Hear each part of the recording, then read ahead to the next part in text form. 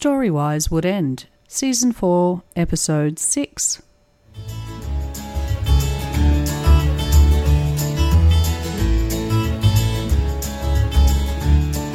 Welcome to Storywise Would End. True stories told live in Wood End in the Macedon Ranges, 70 kilometres north of Melbourne, Victoria, Australia.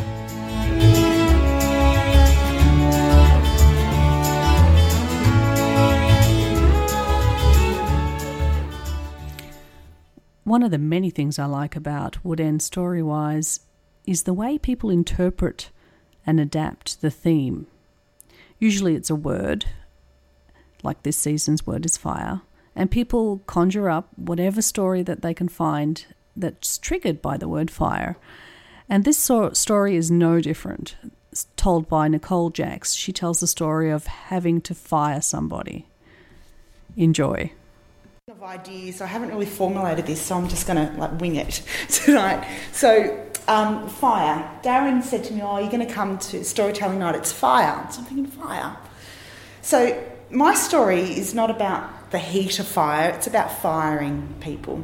And I own a company where what I do is I do the sales and marketing for builders. So builders, we know, are good electricians or tradespeople that become businessmen that don't really know how to do the sales and marketing. So my company comes in and does the sales and marketing and the contracts and the design, everything for the builder, and they just build the home. So a lot of my employees now work from home. So there has to be a lot of trust involved with my sales team.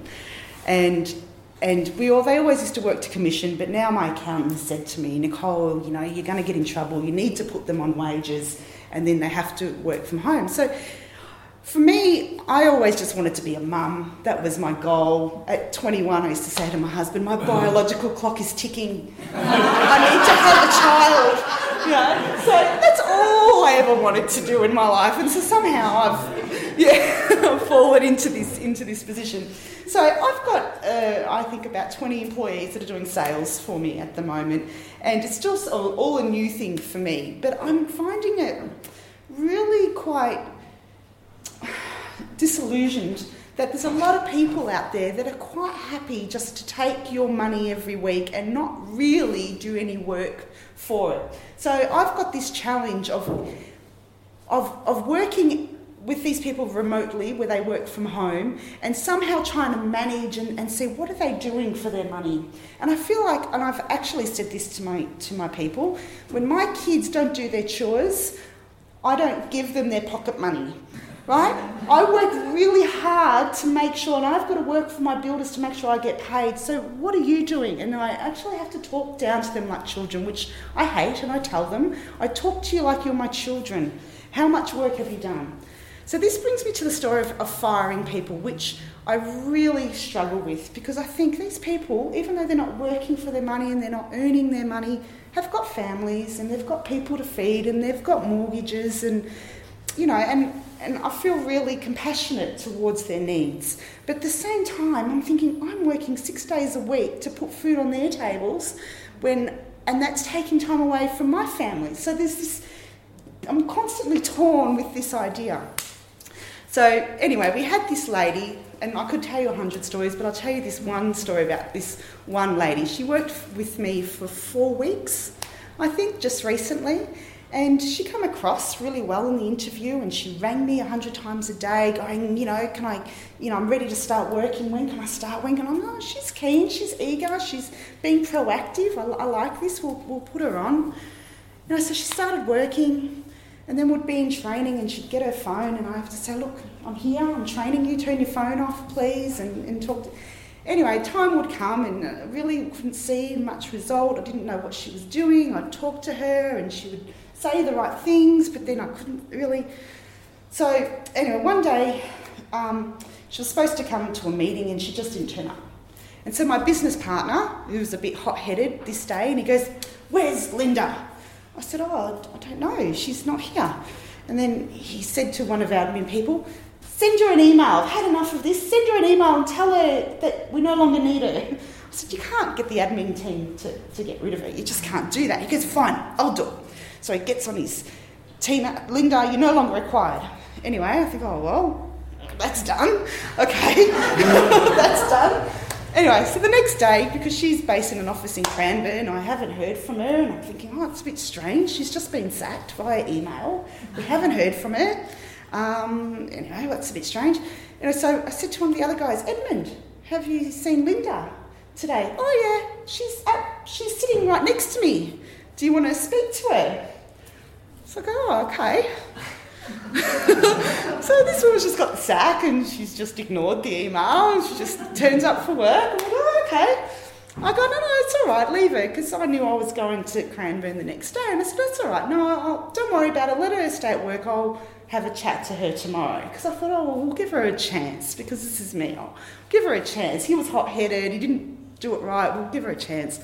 So the next day comes and I'm heading up to Cranbourne for the day to see her, and I sent her a message saying, Linda, I want you to prepare this quote. I'll be at the office at 12 o'clock. I look forward to seeing you then and we'll discuss it. Anyway, so I get a text message back. I'm not going to be at work today. I've got to go to the doctor's. And I think, it's now 11 o'clock and she's telling me that she's not going to be at work. All right, well, we'll still give her the benefit of the doubt. She's going to send me a medical certificate. We'll still give her the benefit of the doubt. Anyway, so she, so that goes. And then I said to her, Linda, I want to see you tomorrow. And then she text message back, no, you can't see me today, it's my day off. So I'm thinking, God, I'm paying this woman. She hasn't turned up to a meeting. She hasn't responded to being sacked. She hasn't, then she takes a day off because she's got a doctor's certificate but doesn't inform me. And now it's her day off, which she's decided. So what do I do with this woman?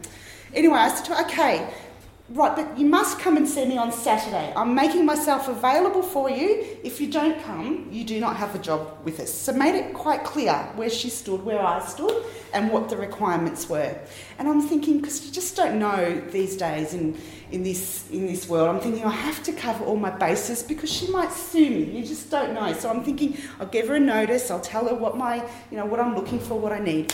So she comes to Moonee Ponds on the Saturday, and I sit down and I say, look, Linda, it's just not working out. You've been with us for 4 weeks. Did you know that you were sacked on Tuesday? And,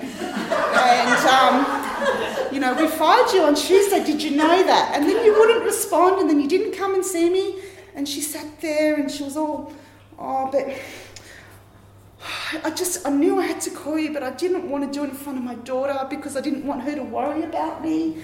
And, and I just don't think you've given me enough of a chance. I'm like, well, I work really hard to make sure I've got money in my account to pay your wages every week, and I'm not getting anything from it, and we've given you opportunity. And I said, we can't have you on board anymore. And she sat there.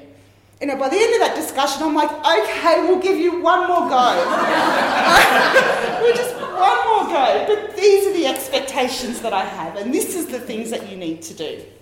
Anyway, so I gave her some tasks to do over the weekend, and then I spoke to my business partner about it, and he says, look, you leave her alone. I'll see her on Monday. I'll see if she's done her tasks. Anyway, she turns up. She still hasn't done what she's asked. But we give her one more go. Anyway, she's now fired. But that's my story. But this is a regular occurrence with us. So it's not, I don't know whether it's work ethic or whether it's trying to do the right thing by people, but I don't even know how to end this story. But this story it's very hard. To do right by people and to be in a position of authority and to make people work is such an extremely difficult thing to do. And that's the end, but that's my story. Thank you.